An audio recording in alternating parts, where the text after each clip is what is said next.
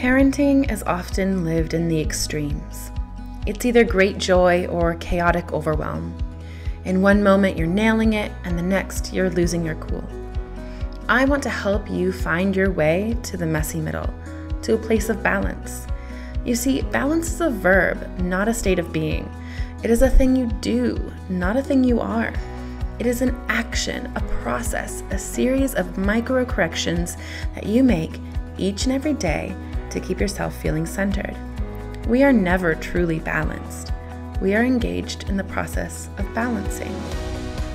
Hello, I'm Dr. Laura Froyen, and this is the Balanced Parent Podcast, where overwhelmed, stressed out, and disconnected parents go to find tools, mindset shifts, and practices to help them stop yelling at the people they love and start connecting on a deeper level, all delivered with heaping doses of grace and compassion. Join me in conversations that will help you get clear on your goals and values and start showing up in your parenting, your relationships, your life with open-hearted authenticity and balance. Let's go.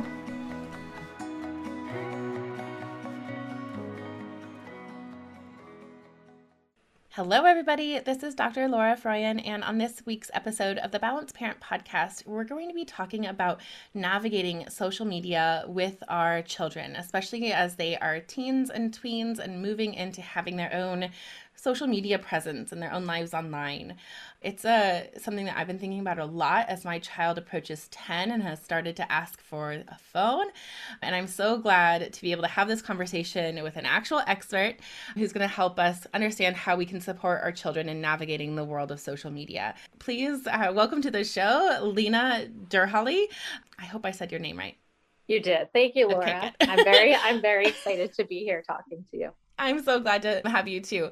Why don't you tell us a little bit about who you are and what you do, and then we'll dive in. So I'm a licensed psychotherapist in private practice. I'm Imago certified, which is actually a type of relational theory. Oh, we love Imago here. Imago, yeah. So I'm Imago certified. I don't just use it with couples, but I use it with families. And I actually think Imago is really great for applied to parenting.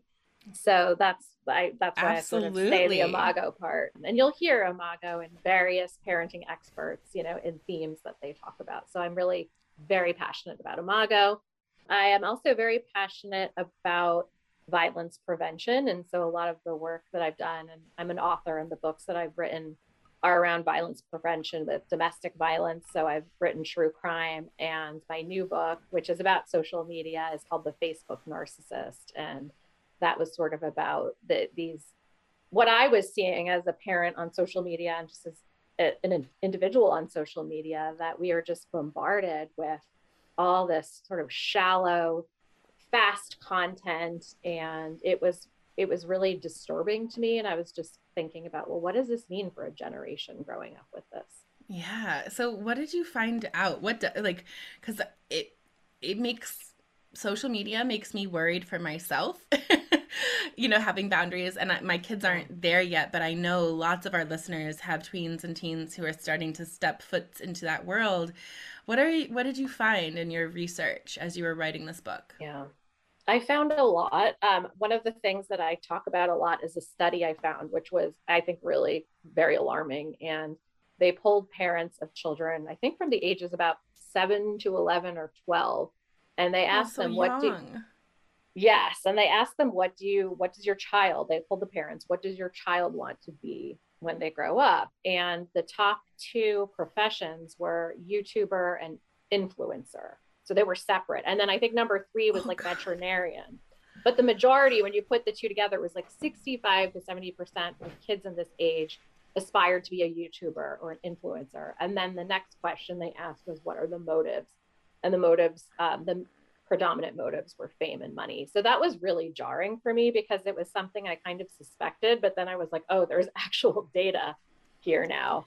And I've seen other studies that were similar to this particular one that I referenced in the book, but that was really alarming. And tell me what you like when I heard you say that, my heart sank a little bit. What is alarming about that to you?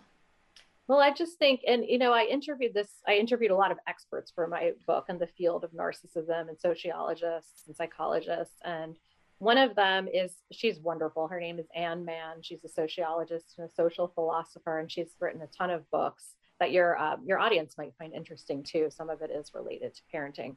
But she had told me about a study she saw that looked at girls' journals over the years, let's say for, I think it was the past 100 years, and sort of this trajectory of where it used to be that girls would write about that they want to be a good person and developing their character and, like, kind of contributing to the world as a good citizen. And then as the journals get closer and closer to, the time social media started and beyond, it was really all about looks and altering their bodies, and even, looking at fillers and Botox and things like that. And so she saw this progression of girls throughout the past, 100 years in their journals, where, like, we're really changing what we view as our values, and that was really alarming to me, because as a therapist, you and I know, Dr. Laura, that happiness does not come from these superficial materialistic things. It certainly doesn't come from external validation. And so that was really concerning to me, that those are the values that social media is perpetuating in our young kids. Oh, yeah. It's heartbreaking, I think, is what I'm, experiencing as I'm hearing you say these things. And I just, I feel like it's easy to come from a place of like fear and lack and like not wanting for this for our kids. And I think I'm really like feeling compelled to talk for a moment about compassion for this generation. Like, so much compassion for these kids who are coming up in a world with a technology that has grown so fast, with very little regulation, with very little understanding of what it's doing to our human brains. I just have a lot of compassion. Thank you for saying that. Yeah, go I ahead. don't I don't think that's actually something, when I do interviews, nobody's ever brought that up before. And so I think that's really important. When I told people I was writing this book, the things, and Laura, you and I talked about, we're 80s babies. And a lot of my friends are too, some even from the 70s. And we all said, we are so glad we didn't have to grow up with this. And so that is about having to have compassion for our Yeah. children who are forced, because as we said, it's not going anywhere. This is a part of now school, not social media, but my children are both on laptops doing tests and things in school. And so technology in general has just become a part of their life. And it was something that we never had to deal with. I mean, and it is part of school. Like, teacher TikTok is one of my favorite places to be. I love teacher TikTok.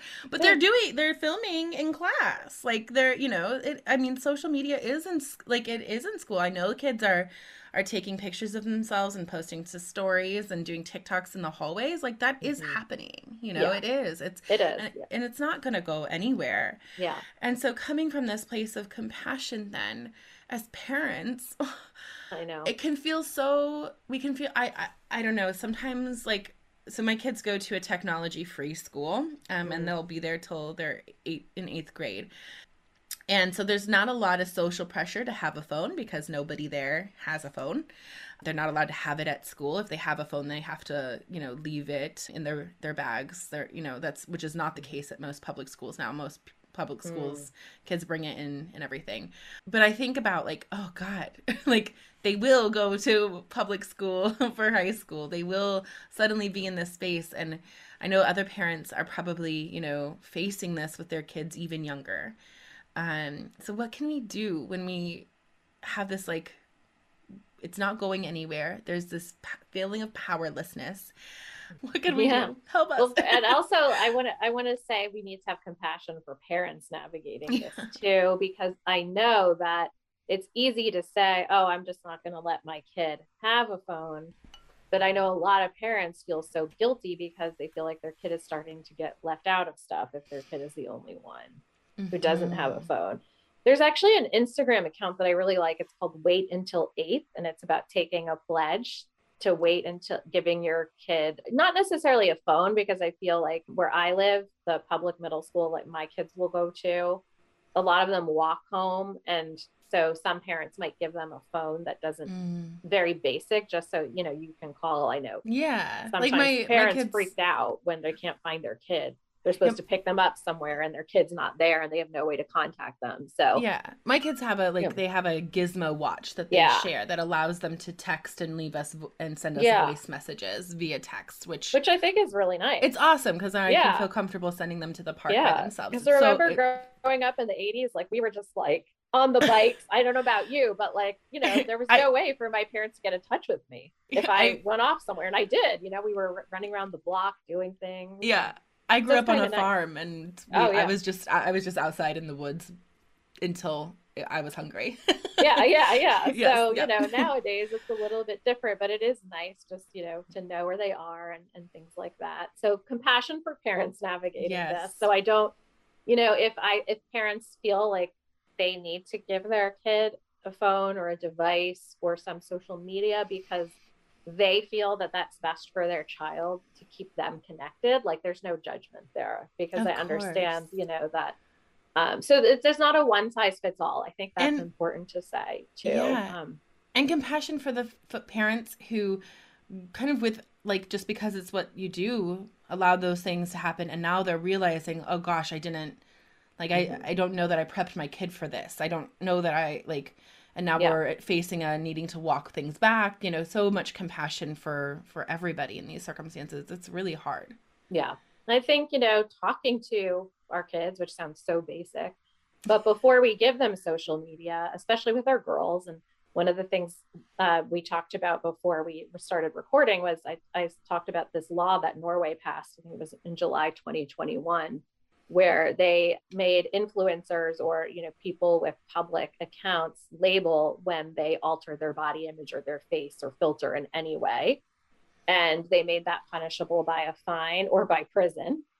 And the reason was Norway is facing a huge mental health crisis with their girls around body dysmorphia and body image. And Mm. so I thought, wow, that's so profound that a country is making a law about this. So we are really seeing a strong correlation between body dysmorphia and social media.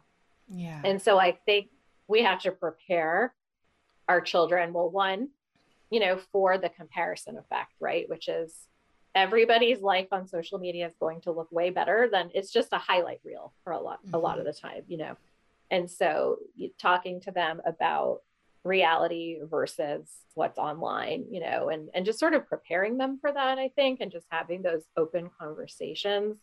And again, about the filtering and the body image and things like that. One of the PhD researchers and psychologists I talked to for my book, he's actually probably the most well-known expert on narcissism and has done the most research on it. And his name's Keith Campbell. And he said with his teens that he has like an acronym called CPR, which stands for compassion, passion, responsibility. And he sort of looks at it as if our kids are compassionate, if they find something that they're passionate about, doesn't matter if it's like stamp collecting or whatever, and they have responsibility, he feels like those are three things that are really important to Hmm. instill in our kids. And then sort of if they are online, like as long as they're spending most of their life offline, which is in person with friends, maybe Hmm. again doing something that they're passionate about, getting their homework done, things like that, like putting the focus with your kids on what you're doing offline. So that's another thing I think that's really important, Hmm. is fostering like what the kid is doing off of social media. Another thing is making sure they don't have their devices in their rooms at night, because I hear a lot of horror stories about, kids staying up all night or becoming addicted and staying up till 3, 4 in the morning. So, really putting limits, like you may take the phone at 8 o'clock, make sure there's designated times where phones, and that's I'm sure your audience is already very aware of like having intentional time and not Yes, having the devices absolutely. on, right? So Yeah. it's like, fostering all of these type of habits where the emphasis is really on your in-person relationships and like building passion and compassion, like that Dr. Campbell said, and all of those things. One thing that I'm doing now that we do now as a family, we've had rules about phones for parents my Mm-hmm. kids' whole lives because I knew at one point they would get phones Mm-hmm. and I wanted them to know that in our family, we have these limits with screens, and they don't just apply to kids, they apply to adults too.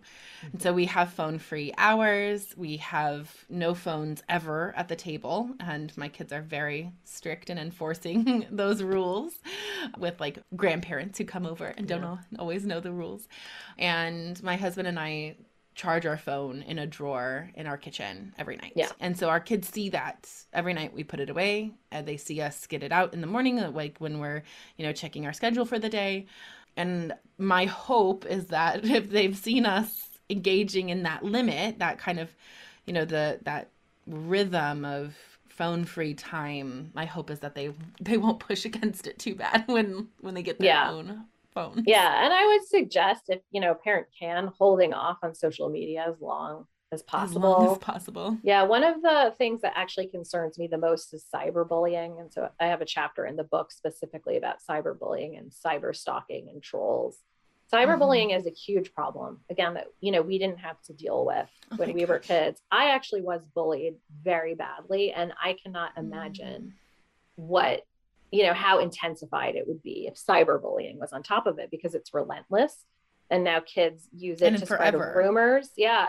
There are some links to, some suicides that are related to cyberbullying. And there's, I did a lot of research on that. And I'm very passionate about sort of this anti-bullying movement, because I think it's so damaging and it causes PTSD.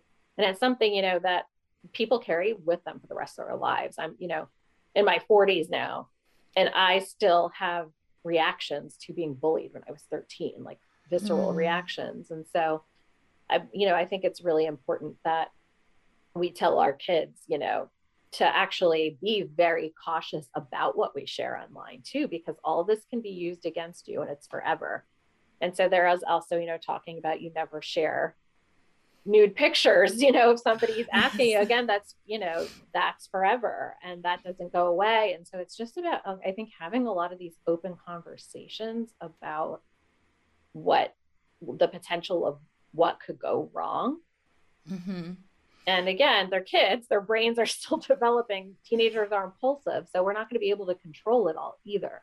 Yeah, they're impulsive, and their problem solving skill, like not their problem solving, but their like rational decision making skills, that part of the brain doesn't fully develop until the mid-20s. And so of course they're not always thinking about the long-term consequences of what they're doing online.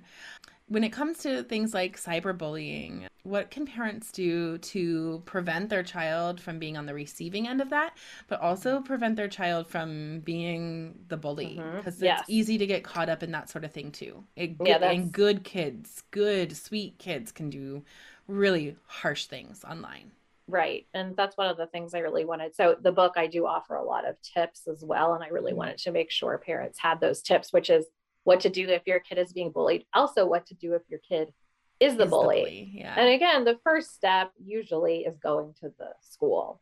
Now, I know all the time schools don't necessarily respond in the ways that people want, but hopefully schools now are being more, I think, more aware of what's going on and trying to foster more cultures of kindness in the school systems.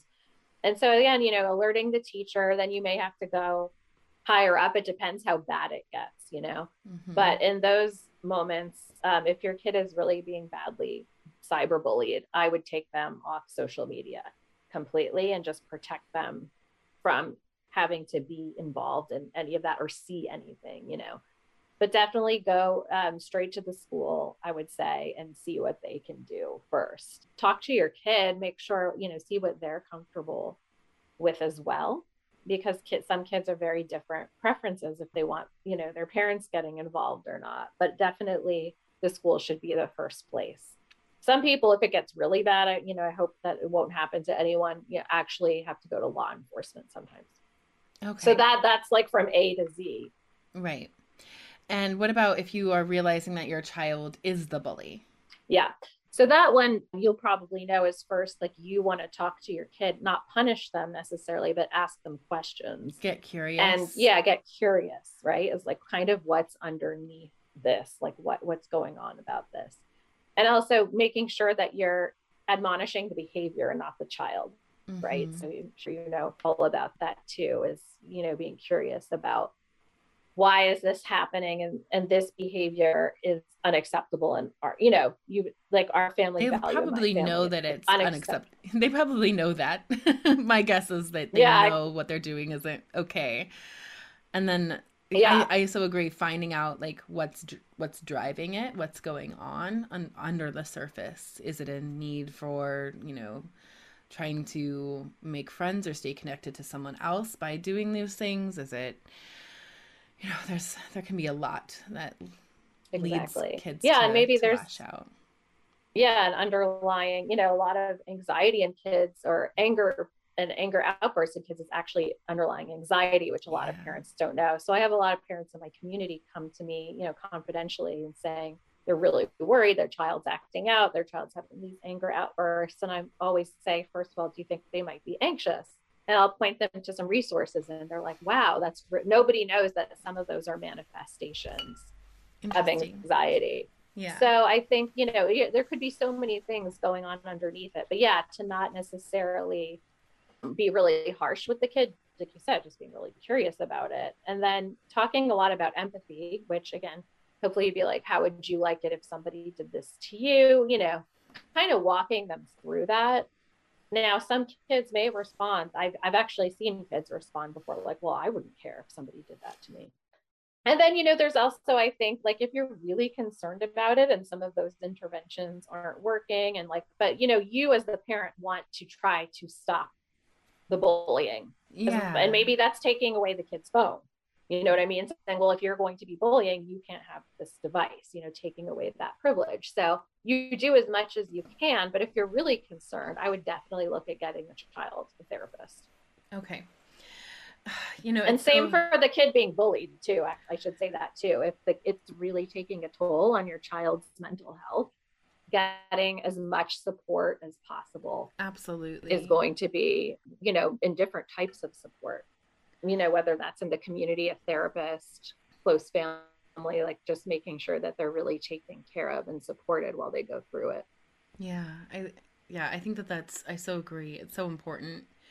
I feel curious about, so this is something that like I think is difficult to navigate. So a lot of the parents here are attempting to move away from more kind of punitive and control-based parenting, and more Mm-hmm. into collaborative and respectful parenting. And Mm-hmm. the phone has always been an interesting thing because how can you, without seeming like it's a punishment, take away a Mm-hmm. kid's phone, right? Right. Yeah. I thought about that. I Yeah. know it's just Mm-hmm. so interesting to think about like this line of protection and wanting to do what's best for your child. And I think about it almost like, so a rule in my family is if you're scootering or bike riding, you're wearing a helmet. Like it's just a non-negotiable. If you Mm-hmm. are riding your bike, or sorry, riding in Mm-hmm. the car, you are wearing a seatbelt. You're using the booster that's right for your body. Like that's Mm-hmm. just what's happening because we Yeah. don't go anywhere, where our bodies aren't safe, right? And Mm-hmm. part of me feels like the phone is like this, that it's my job as a parent to protect you.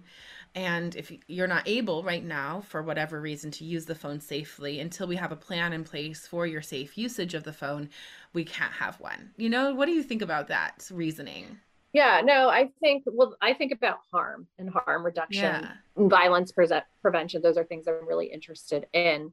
And I think if the child is causing serious harm to other people, Or to there's themselves. only, or to themselves, there's, you know, you really have to take it, you know, there's no one size fits all again, right? So Right. it's, if the phone, you know, I saw some stories where some parents are suing social media companies because of their child's addiction to it, because these apps and these platforms are designed to addict the Yes. brain to it. They use And parents game are theory. suing. Yeah. There's even some laws now that are, you know, in the works for being passed where social media companies would be held responsible for certain things. And so, Hmm. you know, one family I heard that was trying to sue, their daughter was so addicted, like it ruined her life. Like she couldn't, like it was an actual true addiction. And so in that case, like taking the phone away from her would be a very good thing. It would, you know, reducing the harm, breaking the Hmm. pattern. There are correlations too, not every bully, of course, but with conduct disorder and narcissism, like budding narcissism. And a lot of the times there's not a lot of respectful collaboration, you can do, Yeah. and so again, these are very extreme situations, Yeah. but just to sort of point out when there's harm being caused. I actually did a lot of research and interviews on the Uvalde and the social Mm-hmm. media component, Ugh. because the perpetrator, I won't say his name, it was very disturbing. He was posting, he was murdering cats online and torturing them, and Oh gosh. making videos, threatening rape and kidnapping to girls on these some of these chat platforms. Making all kinds of threats and things like that. And again, there wasn't necessarily a parent there who could Monitoring. just take away the phone. But again, I'm just thinking about it like from a harm reduction perspective.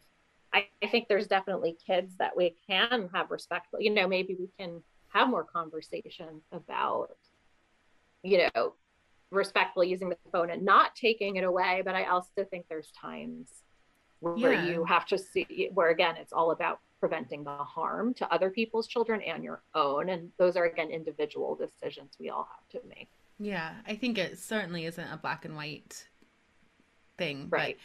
yeah, absolutely.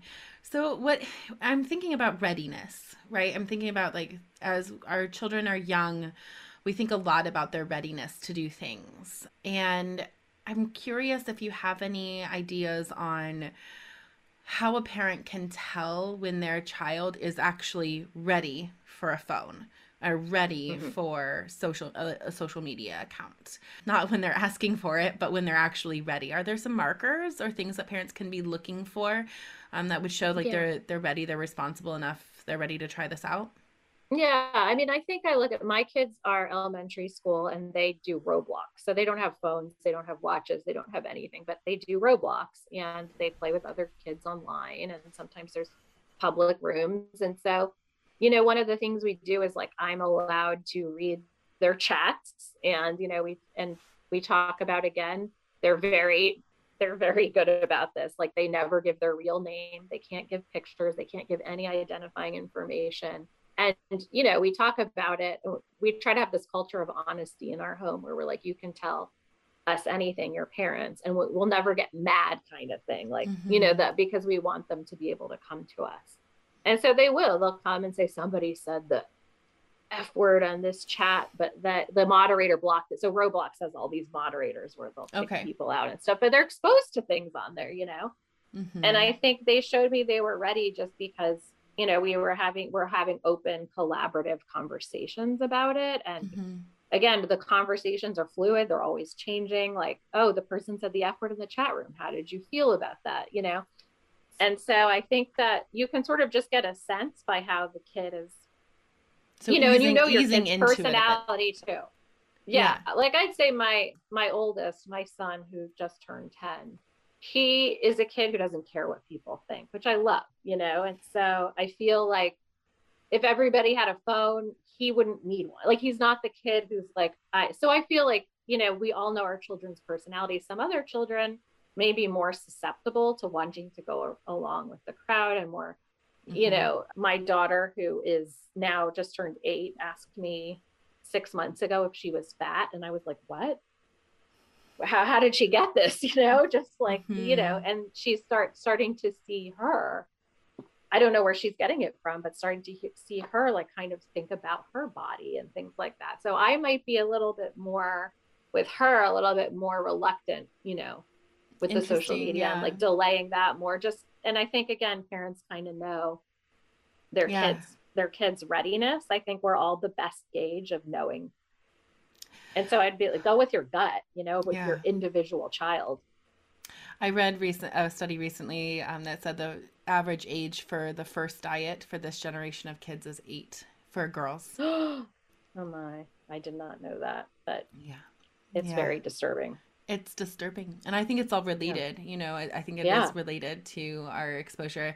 We were talking before we started that, when we were teenagers, we had really what to look at was like 17 magazine, and that was hard enough. I Yeah. remember my mom sitting down with me as she had saved a 17 magazine from when she was 17. She had Mm-mm. kept one from the late 60s, and she pulled it out and she put her 17 magazine next to mine, and we just looked through it page by page at the different bodies that were in it, the ways girls were represented, the different topics.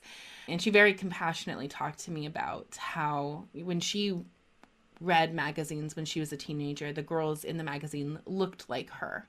Their bodies looked like her. And then she, you know, we were doing this in the, you know, the late 90s. 90s, yeah. Which the was grunge, like the grunge and period, heroin chic, yeah, you know, the wave yeah. was, you know, and she's like, Laura, it must be really hard to look in these magazines and not see an athletic body shape, to see these girls who don't look like you. And I mean, it was just a very kind and compassionate conversation that I'll always remember. Mm-hmm. And then I think about, you know, my girls, what they'll be exposed to. It makes me feel sad and worried, but I also know that I can have similar conversations. Yeah, I was just going to say, I think you hit the nail on the head, which is like, it's more simple than people think. It's like having those type of conversations are the things that you remember. And that open, again, with the respectful parenting, like open collaborative conversations, the curious questions, like nothing, you know, the idea that nothing's off the table. You can come to me and ask me anything and we'll have a good conversation about it. Yeah. And I think that starts now. I think it starts for those of us who are listening who have little kids. I think it, like, those open conversations, if they are a lifestyle practice now, they'll be used to it later. Yeah. I mean, I remember, you know, I work with a lot of, just as a therapist in general, like I've had a lot of clients come in who have past histories of sexual abuse. And sometimes I'm the first person that they've told. And so I, you know, early on in my career, this was years ago, I started seeing that as a pattern. And I was like, well, I was curious, what can we do as parents? And so I interviewed a bunch of therapists and trauma experts who that was their specialty, childhood sexual abuse. And I wrote an article for the Washington Post because I used to freelance for their parenting. And all this to say that it's really about conversations as they're like as young as 2, and they're like, you're changing the diaper and you're modeling for them. You're talking about, you know, proper usage of the genitals, like penis, vagina, you know, things like that. Sorry, that I know that was no, you're fine. They're body parts. We don't forget about saying the word elbow. No, like I don't know what the So no, we definitely. If there's kids listening, that's okay. Hopefully, all the kids know the proper parts for all of their they bodies. Do. Yes, they learn belly button and elbow. Why not vulva? Yes, and so, right, exactly. So you know, those are the conversations. So, but that just goes to show again how early, you know, when we're even starting at 2 or 3, but consent, right? Like we're talking a lot about children and consent. And as young, you know, we can have these conversations really, really young now. And I think it's just all about, again, the conversation and the openness, because the commonality that I had with all the clients I had that were abused as children, and I was the first person that they told, they always said they never felt safe to tell anybody. Like, because the culture in their home was so closed off, like they didn't feel they could ever tell a grown up. And that really, it's seared in my brain, just this importance of, again, being this safe place that your children can come to where they feel they can talk to you about anything. Yeah. I remember one study that I read a while back about kind of the researcher interviewed teenagers, and they asked, where do you get your information about sex and, you know, your body and stuff? And they said the internet, pornography, and their friends. Yeah. And then the researcher asked, where do you wish you could get that information? And they all, it was like 95% of the teenagers that they interviewed said that they wish that they could get that information from their parents. Yeah. I so agree.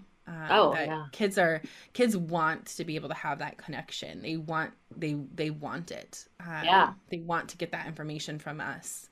I also, I like just reading random studies too sometimes. I also read another one where they interviewed kids about phone usage while with friends, and these were teenagers, and I really like it when the researchers like are able to pull out like kind of like inconsistencies. So the kids all said that when they're with their friends, the majority of the time they're on their phones talking with friends who aren't there. And then they asked the kids, you know, how would you like it to be? And they all wished that they would put their phones away and actually be together. Oh, yeah. But they're not doing it. And it was so fascinating. And this was a qualitative study. So the qualitative studies are interview based for the most part instead of like questionnaire based. And so the researcher has the discretion to ask follow-up questions. And several of those kids mentioned that they had one friend whose family limited phone usage when the friends were over. There was like a basket or a little bin that the friends would have to put their phones in. And that all of their friends preferred to going to that house to hang out. Yeah. I mean, it makes sense though, right? It just makes sense. And they grumble about it. Like like, you know, this was a really, I loved this study, but like the kids would grumble about it and be annoyed and like act like, oh, you know, why did we have to give up our phones? But they all secretly liked it. Yeah, of course. Because it's all about connection, right? And I think that's what's exciting now about like this new generation of parenting is that we're really focusing now on connection being the most important thing. And like, you know, all these cited really is evidence for that. It's like, I want to hear that from my parents, not the internet. Like I want connection, and that's what we all want. And I think like that's really, again, it sounds simplistic, but I think it's the foundation for every good relationship. And I think like having connection with the child, connection to the parents is what will help them navigate social media for the best, right? Like I think it just comes down to being as simple as that. I think so too. And being prepared, like being prepared. Our kids will, you know, gosh, I think the average age that children find pornography online is 9 now. Yeah. And, you know, I mean, like being like those things will happen. Like they will experience low self-esteem. Like those things will happen, and just being prepared that like this doesn't need to be anything that, you know, just like we knew when they learned to walk, they would bump their head. You know, like this is a developmental process. There will be ups and downs, and we can handle it.